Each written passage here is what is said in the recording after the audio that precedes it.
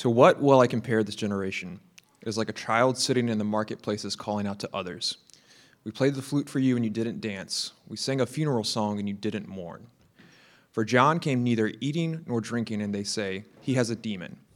Yet the Son of Man came eating and drinking, and they say, look, a glutton and a drunk, a friend of tax collectors and sinners. But wisdom is proved to be right by her works. At that time, Jesus said, I praise you, Father, Lord of heaven and earth, because you have hidden these things from the wise and intelligent and have shown them to babies.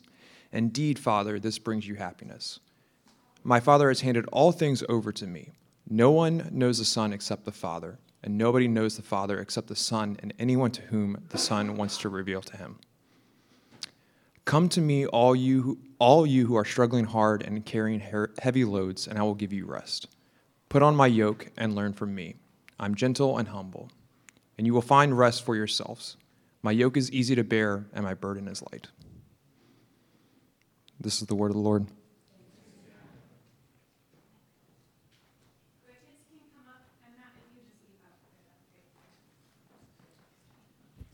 Come on up. Don't make me be here by myself.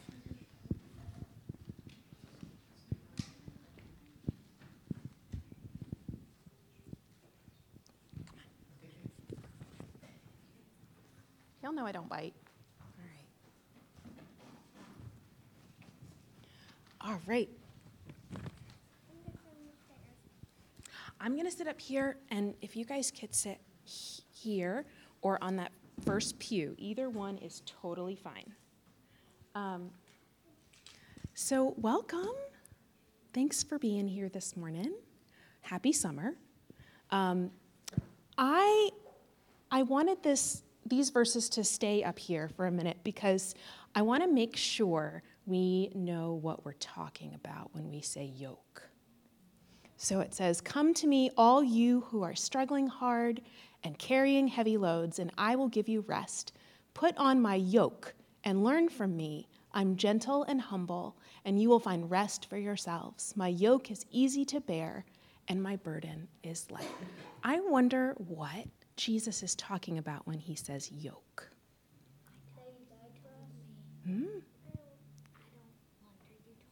Well, yeah, you don't wonder, Sam, because we talked about this.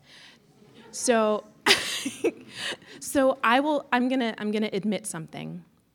When I was very small and I heard this verse in church, I was very confused because I thought that Jesus wanted to crack an egg on my head. Because, a yolk is the yellow part in the middle of an egg, right? Yeah. So I was really confused about how that was going to be restful for my soul to have Jesus crack an egg on my head. But that is not the yoke Jesus is talking about. And I have a picture. All right, can you see that? It's a bull. Yeah, so it's 2 oxen and a farmer. Now, this is not, specific to Jesus' time, but yokes didn't change much. The yoke is, I have a little tiny one right here. It's the little wooden part, and it goes over the oxen's neck. And there's 2 of them, and then they can pull a cart or a plow. That's a very tiny yoke. I know, isn't that a very tiny yoke? Do you want to, you guys can pass it around and touch it if you want. That yoke belongs to Mr. Matt, my husband, and his dad carved that for him and put the Bible verse that we just read, carved that reference in the middle of it so he could remember when Jesus talks about taking his yoke. So it's not an egg yolk, it's this kind of yoke. So if this is what Jesus is talking about, I wonder who, because it's, we're not really, when we come to church, do we really put a big wooden thing on our neck? No. Okay, I've never seen that happen in church. And thank goodness the egg thing is not happening in church. So this is kind of like a little parable. It's like a little tiny snippet of a parable, right? Where things mean different things. I know, wouldn't that be funny? So I wonder who this ox could be, really. Maybe God? Maybe? That was my guess. Yeah. And I wonder who this ox could be. Maybe God. Maybe God is 2 oxen? I wonder. He's 2 oxen, 2 everythings, infinite everything. Well, God is infinite everything. That's right. That's right. Sometimes I wonder if God pushes your body wherever he wants. Oh, I don't know. Or if he just, our heart goes all around our body and the heart pushes our body. Maybe. God does make your heart. Where he's going because Jesus is stuck in the heart. No, he's not. Jesus is in your heart. That's true. We've got some big theology happening. He did die for us. That is true. So if hey guys, I got one more question. So if Jesus said to put on his yoke, I wonder if we're supposed to put it on, where do we go? The oxen should go. Oh, so I'm guessing the farm is in the picture. I think the oxen's supposed to be for the sacrifice of God that he's telling us that he's going to die. oh, maybe, yeah. Uh-huh. I don't still understand how God's helping you put that on so that your soul can rest. Mm-hmm. Basically just a piece of wood. Well, one thing that I will say, I know that the reason that Matt's dad made this for him was to remind him that you never yoke one oxen. So if it's Jesus' yoke, maybe Jesus and us are working together side by side. Hey, can I just say something about the yoke? What did you want to say about a yoke? Well, what if only one person can be on the yoke and one person had to be carrying it on the neck right there? Oh, yeah. If you used it upside down, there would only be space for one. But really, you never yoke one oxen. It's always 2. All right. I'm just happy. You can see it. All right. I'm going to pray for us real quick. Oh, man, no.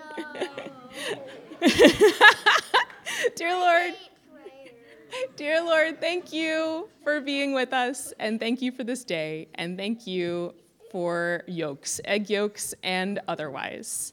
And I pray that you will open our eyes and open our hearts to all the places that you're at work. Amen.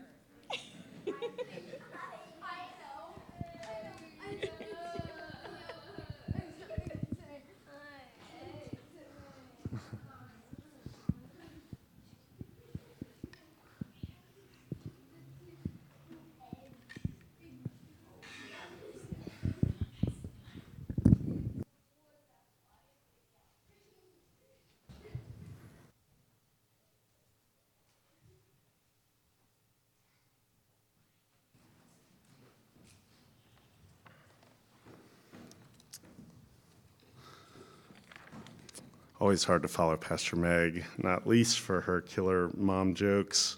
Much respect on the liturgical puns, I appreciate.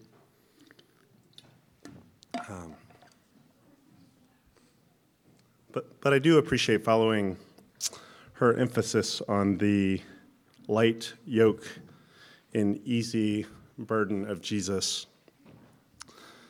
Because Christ's good news, even the hard parts, always start and they always end with God's overwhelming care and love. If there's a no in the gospel, it's always inside, tucked in, and enveloped by a yes. Maybe not different than how like a parent's discipline and truth comes out of the daily context of their self-giving love and how they provide for their child. This all feels like the territory of paradox. This passage that Kaylin read seemed like several instances of 2 opposite things existing in the same space. They seem to conflict, but they both are in some way true. Jesus dives first into the paradox of his listeners' imaginative hospitality. Somehow they are are well versed in the things of God, but they don't understand and they cannot recognize when the things of God come to their doorstep, either in John or in Jesus. How do we ever have enough imaginative juice from where we are to receive God when God arrives to us? You see, Jesus confronts his contemporaries for their inability to see and hear and receive John or him. They dismiss each of them in specific ways. John is way too hardcore. They find that kind of off-putting. We want our, messianic road graders to be, kinder, gentler. You need to warm and earn my heart and mind before you prepare the way of the Lord. Thank you very much. John, after all, does strange things. He wears hair shirts. He eats bugs, right? This strikes them all that John might just be either a heretic or just a raving lunatic. They say he's got a demon. Who hasn't had that accusation heaped upon them? And if they can write John off, they can write his embodied message off as mad or a little loony, they can just dismiss it. They can neutralize it by dismissing it. They can ignore him. They cannot make any changes. But then Jesus comes, the other side of that paradox coin, comes healing and partying. Jesus is the guy you want at your party. He's got all the blue-collar bona fides. He's Mary's boy. They knew him. They saw him coming up back in the backwoods of Nazareth. Hey. But then they say, well, what good can come from Nazareth? Basically, they're saying, cool party tricks, Jesus, but get a job, get a life. God's stuff is serious. Don't you know that? You wouldn't understand. Leave that stuff for serious people. Truth and salvation rarely come to us in ways that we want, ways that we imagine, ways that we prefer or could receive. So whether it's packaged recognizably with a lot of effort and white-knuckle vigor, like John the Baptist, or more enigmatically with joy and excess, they call Jesus a glutton, a drunk, and a friend of tax collectors and sinners. Until we can imagine ourselves as part of God's story, not God as part of ours, we can't participate in it very well. I wonder what the excuses are that we use today to avoid receiving God when God comes to us, the coming kingdom of God. It makes me think of that story, the parable in Luke 14, where there's a wedding banquet. I loved in our songs today, there was dancing and partying was happening so much. We will feast, we will dance. That all sounds good, but in the context of our passage, it feels like that's kind of scandalous also. And maybe if it were to happen, we maybe would clutch our imaginary pearls, right? But in John 14, Jesus is talking about this cosmic banquet that is happening, and he's inviting all the people who you might expect to be at this banquet, and they all have excuses. Classic things. I bought land, got to go see my land, got an ox, got to go test drive my ox, got to see if I can yoke one ox because I only bought one ox, or got to see how that ox will yoke to my previously owned ox, stuff like that, Or I got married. Classic excuse, right, guys? It makes me wonder, though. Oh, and then he kind of gets tired of asking because he's just getting the string of excuses, and then he just goes out to the highways and byways and invites the least likely people to show up. So the least likely become the most likely. Makes me also wonder what are our barriers for imagining ourselves as part of God's paradoxical work of liberation? We see that thread so much throughout Scripture, this loosening thread. In fact, the word for deliverance of God, for God's freedom is this word of loosening, of untying, of breaking chains. What are our barriers for imagining ourselves as part of that work? Then, in our passage not read today, you didn't miss anything. It wasn't up there, Kaylin. Jesus curses this sort of short-sightedness. You see, the Revised Common Lectionary has this tendency. They kind of clean things up by clipping out passages the committee probably assumes are like confusing or in poor taste. I once took a Revelation class, Book of Revelation class from Richard Hayes, and there's that, again, at the end of Revelation, that part about that, like, curse on those who leave out any part of Scripture. It's all, and he noted that that's actually pulled out of the Revised Common Lectionary. I feel like, though, they're trying to anticipate how it would sound for someone like in a clerical collar to be like saying that passage after like an organ solo or like a bell choir special music or something. It is elided from our passage today, but it shows angry Jesus. This is a very rare Jesus collector card. Angry Jesus. And this angry Jesus names names. It almost seems like he's like doing two things, playing two parts. He's like, you accuse me of being good cop Jesus, so I'm going to be bad cop Jesus for a moment. He says, you guys are the ones that want to harden jerk for God, so let's play that game. He goes, here you go, and he starts naming names. He says, Chorazin, Bethsaida, Tyre, Sidon, come get some, Capernaum. And these are all places that he had done powerful miracles. Yet they've immunized themselves from repentance, from receiving God, from turning, from changing their hearts and minds. Jesus has no problem looking or speaking to large groups, even whole nations, and expecting repentance. He talks to individuals, but he also talks to these large groups. I love in Stanley Hauerwas's commentary on this passage in Matthew, he calls these large groups that Jesus talked to collectivities of perverse normality. Collectivities of perverse normality. I wonder which collectivities of perverse normality we're part of. Probably several different ones, not just this one. And he looks at these groups and he calls them to repentance. He calls us to repentance.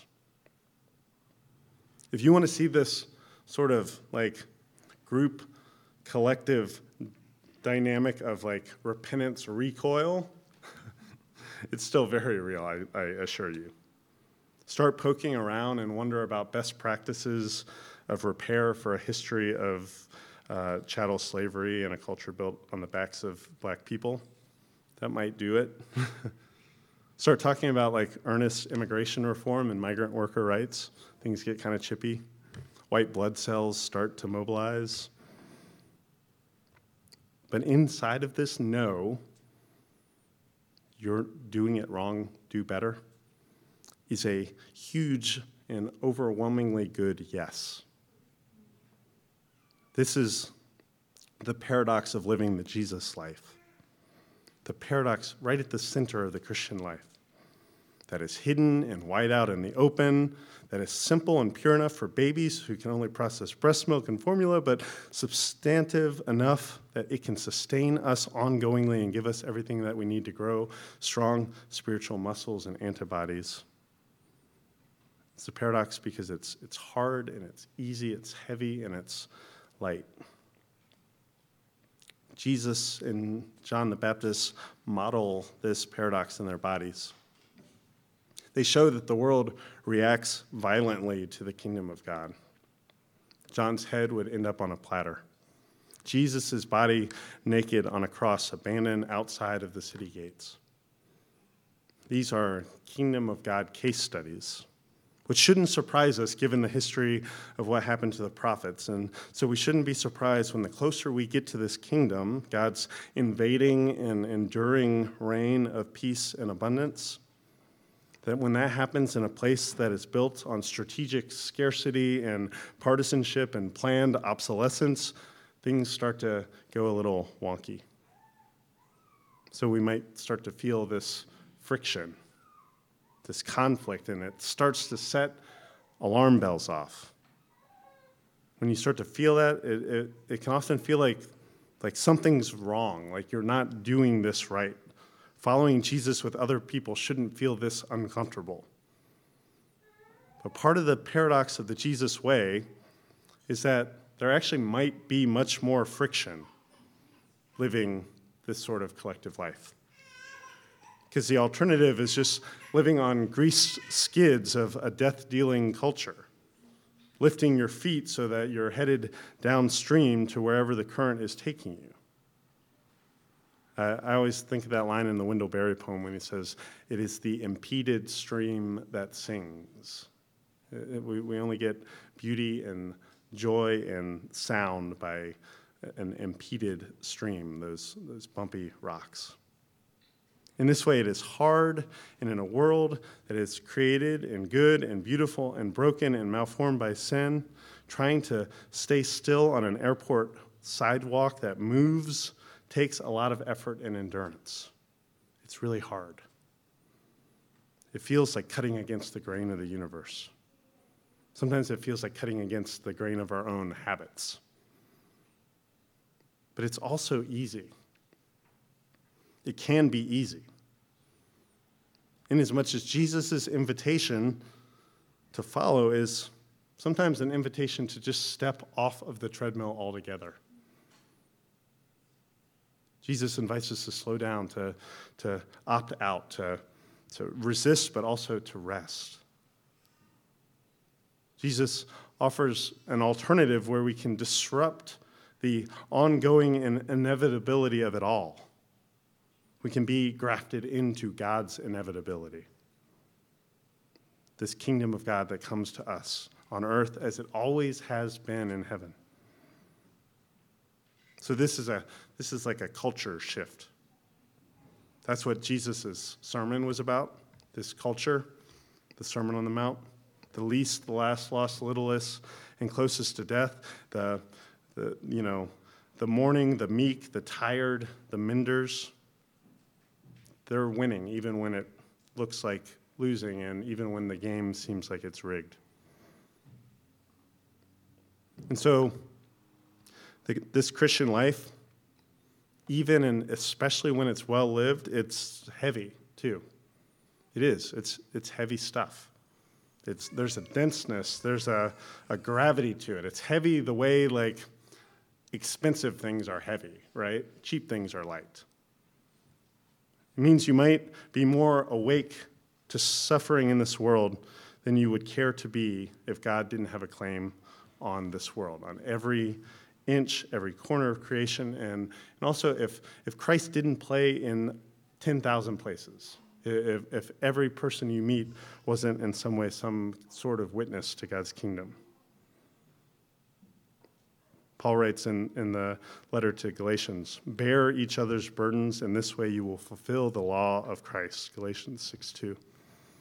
That means that oftentimes we'll be actually called to carry more than we care to. That's a description of the heavy life, bearing each other's burdens. It means carrying more than ourselves, caring more than ourselves or our family or our friends, for more than our countrymen or class or kin. But it is this mutual carrying together that can make others' burdens lighter. And actually, when you need your burdens to be lighter, they'll be lighter too because other people are carrying them. This is what Jesus is imagining, and this is what Jesus is making possible. A world so secure, so durable, so held that we are called to bear it with him. I love that tiny little yoke with a spot for us in this mysterious other spot that Jesus actually takes more than half the load. Takes all the load, but we still have work to do. It means that we'll still be held up when we can't hold it any longer. This is a paradoxical kingdom. It's built on welcome and sharing, which means welcoming and recognizing and receiving God's work and presence even when it looks and feels strange and doesn't fit us like a glove. It means sharing in burdens we're often privileged enough to set aside or ignore if we wanted to. We could just put them on someone else. It's a paradoxical good news that's built around the cross. The cross, that forsaken place where who God is and what God does becomes clear. God is close to the suffering. God shares in and bears sin and suffering for us and with us. When this good news comes to you this week, will you be in a position to receive it? Will your heart be open enough to receive it? Will your hands be open enough to grab onto it? This hard and easy and heavy and light truth that changes everything. This is a sort of truth that reorganizes our lives. It reorganizes our priorities. It reorganizes our friendships. It moves the furniture around in the universe.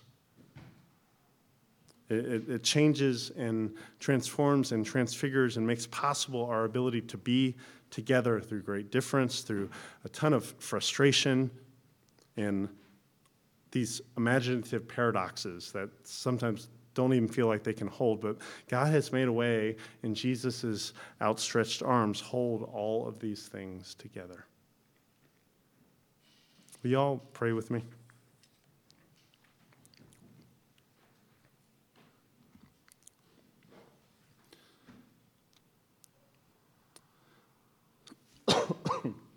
Jesus, forgive us when we get this wrong, when we can't stand the paradox of it all, when we just want to simplify and run to a pole that feels like less work or less friction. Forgive us when, frankly, we don't have a imagination baptized or big enough for your work. We never will, but you make that possible, so expand our imaginations. Give us faith that we can step out and walk with you. Thanks for the ways that you come to us over and over again. Open our eyes and ears and hearts to you. I pray all this in Jesus' name. Amen.